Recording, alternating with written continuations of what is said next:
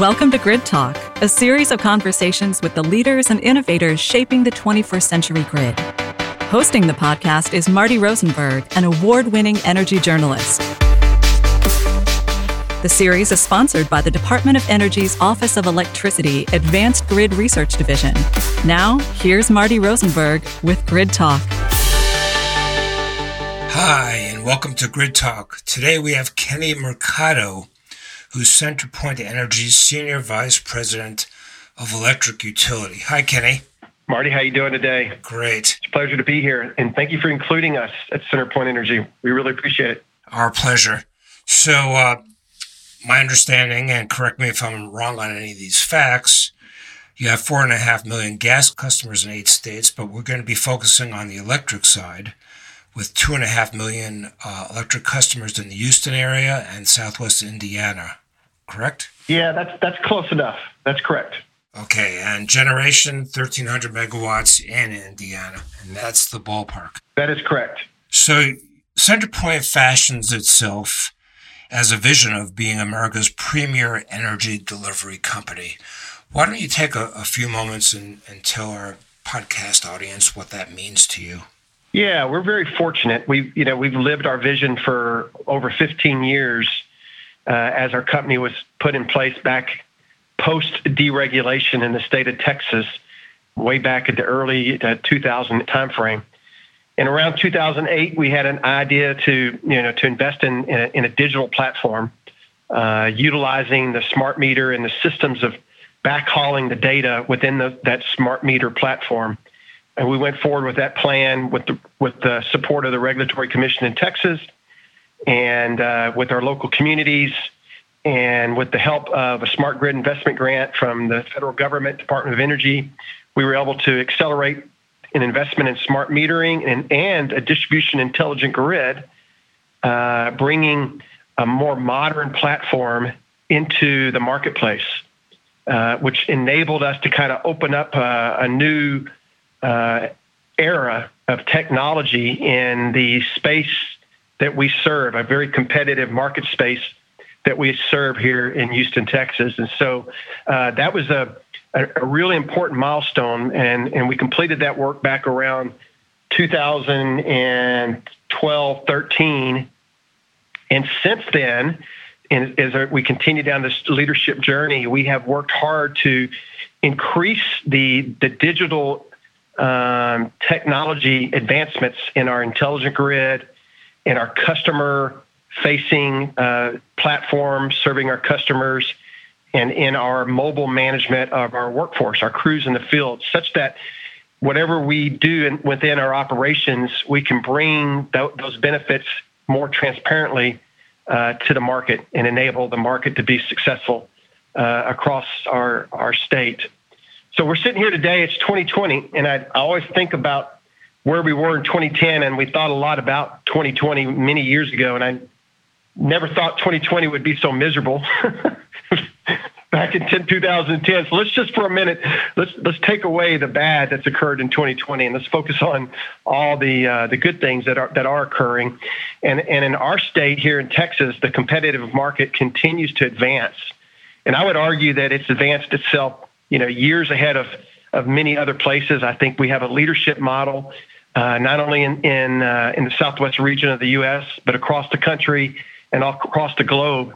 And I believe that there's no place on earth that I'd rather be today than have the delivery business that we lead here in Houston, because it's enabling so much advancements. When we talk about low carbon and the future of low carbon, today we can see it much brighter than we could 10 years ago. And I genuinely believe that we are front and center in developing not just our company, but our market in Texas is bringing very affordable, very efficient, very sustainable, very reliable, and we will continue to work hard as we modernize the grid to bring a Mother Nature-proof grid to serve our communities in our area. So I'll stop there and pause for your comments. Yeah, there's a lot to digest there, and I'm going to ask you just straight up. Texas and California are the largest states in this country. And they've had significant nightmares recently in terms of power shortages, even after making considerable investments in some of the same digital technology that you've deployed in Texas. What do you think is the difference there? Is it a business model difference? Is it a regulatory model difference? Is the technology different, or is it the same technology? Yeah, you used the word nightmare. I'm not sure I understand that comment, but I would say that in Texas... Power outages? Power outages? Yeah. Okay, tell me more about what you mean. I'm not sure I understand, but let's focus on your question, which is around the differences. And I haven't worked in California. I don't know all the political policies and whatnot. But in the state of Texas, we really do genuinely say that the wholesale market is competitive and the retail market is competitive. And so many entities can participate, and it enables the real evolution of technology to come to the forefront. And we make investments across the supply chain. We make investments that really provide choice to the customer. So if you're a resident in Texas, you have just a laundry of choice around what you want to meet your personal needs and your personal expectations. And I think that's really the driving force behind the success in Texas. So some states, utilities have gotten further ahead, and I'm not particularly making a remark about your situation, but they've made investments where regulators thought the rewards were too slow to arrive. Do you think there's a problem of investments and the policy not being evolved hand in hand, and have you been able to avoid that in Texas? I think we've been able to avoid it in Texas. We are in front of the challenges. We are proactive. The price that we pay for electricity here is reasonably low in terms of the options that are available to me, and at the same time, the ability to have a cleaner supply in terms of how I design my personal choice around my electric rates. I have that flexibility. We've been able to kind of stay ahead because the investments we make on the generation side have been consistent with the investments that we make on the wire side as well as on the retail side. And so you have really strong experts in the wholesale space, the retail space, and in the wire space that are working in a real collaborative way under the guidance and leadership of ERCOT. So we have opportunities to voice ourselves, provide good input, to provide good collaboration. And at the end of the day, we're getting, I think, good solutions for the customers that we serve. What could you tell us and our listeners about what the edge of the grid is looking like? Yeah. In the area of meter-to-meter communications, and to what extent do you think and I think you alluded to this earlier, the future of the industry is arriving first in your territory? Tell us a little bit of what that looks like.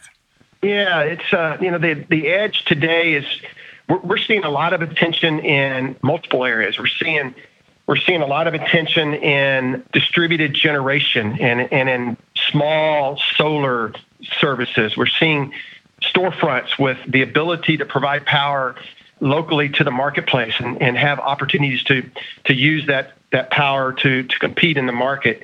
Historically, your power was always brought in one way from a large plant down to the consumer. Now we're beginning to see an increased supply of very small players that are accumulating their value to the marketplace and enabling even more technology to really participate in that market space. It provides a resiliency factor on the backup potential when power is lost. It provides real-time competitive pricing opportunities when the conditions are right in the marketplace. We're seeing more battery. We're beginning to see a little bit more around the battery area where we think we'll start to see more developers bring in batteries at the utility scale size in the near future, probably in the next couple of years. We're definitely seeing a significant increase in utility scale solar, and that solar is being developed inside the footprint of the load centers, such as Houston and probably other cities across the state. And so, we're adding more and more renewable supply closer to the load. We're beginning to add more battery supply in the next year or two. And then consumers, at least in the commercial space, are just putting a little bit more resiliency behind the meter or closer to their loads to provide them the opportunity to participate. Those are some of the big areas that are occurring here in the near term. Is that why you feel so confident that you're really going to take a big bite out of carbon emissions in your area? Yeah, if you just look at our market today, we have, close to 25,000 megawatts of wind supplying the state of Texas. It'll be about 30,000 megawatts in less than a year. That's the largest supply of wind in the world. And then solar is probably about 3,000, and it'll be close to 6,000 in less than a year.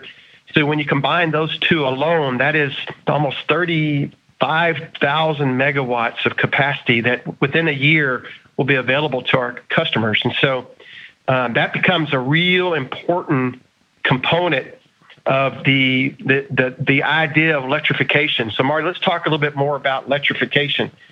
If you continue to clean the supply, where the wholesale environment is providing more and more sustainable, cleaner generation to serve the market, then your loads, your industrial loads, your commercial loads, and even your residential loads, they're going to drive more electrification because they're going to want more of that source. They're going to want more of that clean supply coming into their service. And so you're going to see the electrification of transport moving faster than most people anticipate. And we're already beginning to see some of that here in the Texas, definitely here in the Houston area. And as you electrify transport, imagine how more dependent the electric grid becomes to support transportation in addition to just your electrical loads. So the opportunity for electrification inside the industrial and the commercial areas will continue to expand as we think a little bit differently and a little bit more innovatively about how to reduce the carbon. Everybody has to contribute. It's not a utility area any longer. It's the utility industry, it's the transport industry, it is the industrial industry, it is the building industry. From a collaborative perspective, how do we work closer together to bring that low carbon future faster than it has been in the past? Well, it sounds like load balancing is going to become a much more complex proposition. And it seems like, just to argue your side, that the arrival of all these digital tools will make it much easier to provide the orchestration to have it all happen. Yeah, our grid has been around for over 100 years. It's still evolving. It is moving at a much more rapid pace today than it has ever in its past. The good thing is we've got engineering minds that are well prepared and are planning the grid of the future. And we have good leadership. We have reasonably strong policies that help us as well. There's a lot of good things that contribute to success. And I like to think of our engineers and our operations, the operators of our grids are very important and have been really critical links to the success getting us to this point. And those same operators and engineers that we're now hiring, a lot of them are coming out of our academic areas, and we're bringing them in, and they bring a fresh insight on how to think about digital platforms differently than we have in the past. All this is really generating new value as well as new opportunities. You've alluded to 2020 being a horrible year.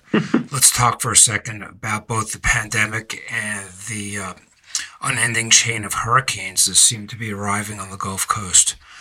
To what extent has all this technology, innovation, and investment prepared you to better harden your grid? And what do you see down the road as other things that could be done? Yeah, it's a really important question. We're on our fifth hurricane. It's now just within 24 hours of hitting the Gulf Coast, the fifth hurricane to hit the Gulf Coast this year. I've been working in this industry for over 30 years, and I've never seen a year like 2020. And when you couple that with COVID, we've all, we're all in this working through COVID together. It is challenging and it's trialing. But on the other hand, we've worked hard to prepare ourselves for these types of Mother Nature, related phenomena. And we've worked through digital capabilities. There's just so much more you can do today, Marty, that you can do remotely than you could do 10 years ago. We know now that our workforce, and still today, our customer service agents are working from home. We know that we are well equipped with technology to see everything in real time and to understand data, real big data in a real time format. And then we use that data to provide insight on where problems are occurring, how to prepare ourselves, where we need to solve those problems from a root cause perspective. How can we get in front of the customer and communicate with them socially? And they don't use phones anymore, so we've got to communicate in their channel, not in our channels. And how effective can we communicate with them in a near real time to reduce their worries and reduce their fears and enable very competent workers and engineers and operators to do their jobs seamlessly and keep a very important economy moving forward. So we've been tested, no question about it this year, and our peers along the Gulf Coast have been tested from South Texas to Florida and definitely in Louisiana. I was chairman of the largest mutual assistance organization up until July of this year.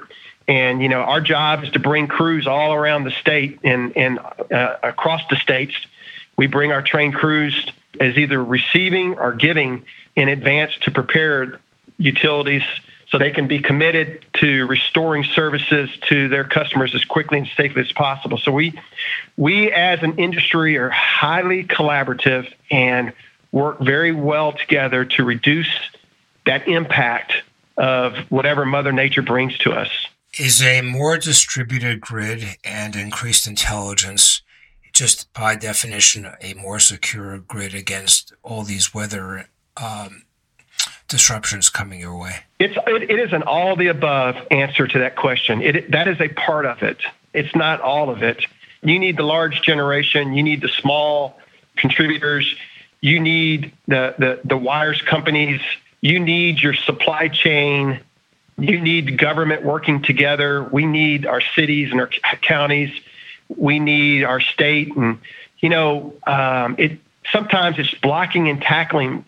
Being in Lake Charles a few weeks ago, right after a hurricane, the first thing you need is you got to clear the roads. So you can't get from A to B because there's so much damage from trees and infrastructure, and wind related impacts. So step one is who's there within the local government to help the utilities, all the utilities, get from point A to point B is very, very important to us. So it's an all-in approach where we work very closely with our county emergency operations, our city emergency operations, our state and our federal government, and then our utility peers.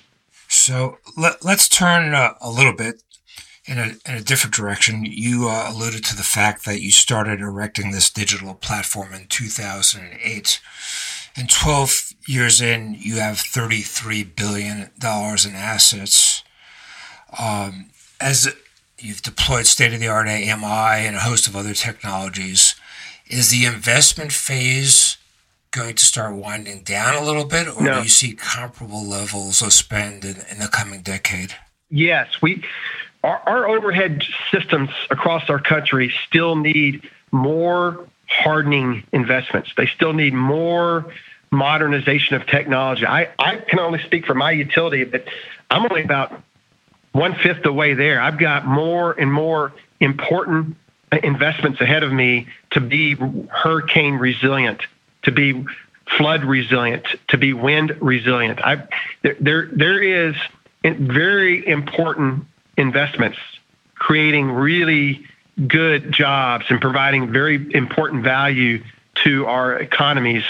And there's still significant work ahead of us in this utility space and in our industry. So we have started. We've created a very good beginning, We have a very reliable and long-term investment plan, and we have to keep the journey moving forward to be successful. What are some of the bells and whistles of new kinds of things that you'd like to roll out in the coming few years? Yeah, we need to continue to a couple of things. I mean, having visibility is very, very important. So we need to continue to improve our ability to sense hazards. Sensing is really a big deal. We need to be able to advance our ability to protect against those hazards. So digital technology that protects, being able to see, being able to protect, and then we need to continue to put more technology into our equipment that our crews use, whether it's their drive, how they drive, or how they operate. We need more ability to restore services in a more efficient and safe way with our resources, our people equipment. So those are three big areas: better visibility, better protection, and better tools and fleet resources so that our crews can work in a more efficient manner would be examples of what we're working on now moving into the future. The last question, Kenny, is that there have been changes at your company, and there's a fresh strategy perspective that's coming. Can you describe what new elements of that fresh perspective might be beyond what we've already talked about? I really can't get into that today. Maybe we can put that on the calendar and agenda in the future, but that's not really something that I have a lot to share with you today, but we can definitely find time in the future. Well, it's definitely an evolving story, and you and your company are on the forefront, so we do want to take you up on that and reconvene down the road a bit. Love to do that. And again, thanks for including us today, and really appreciate your time. Thanks for listening to Grid Talk. Thanks, Kenny. Okay. Kenny Mercado, who's the Senior Vice President of Electric Utilities at CenterPoint Energy, who's sharing his insights about what it's like to be on the leading edge of the utility industry.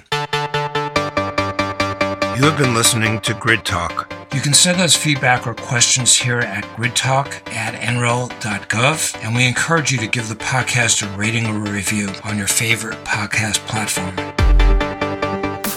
For more information or to subscribe, please visit smartgrid.gov.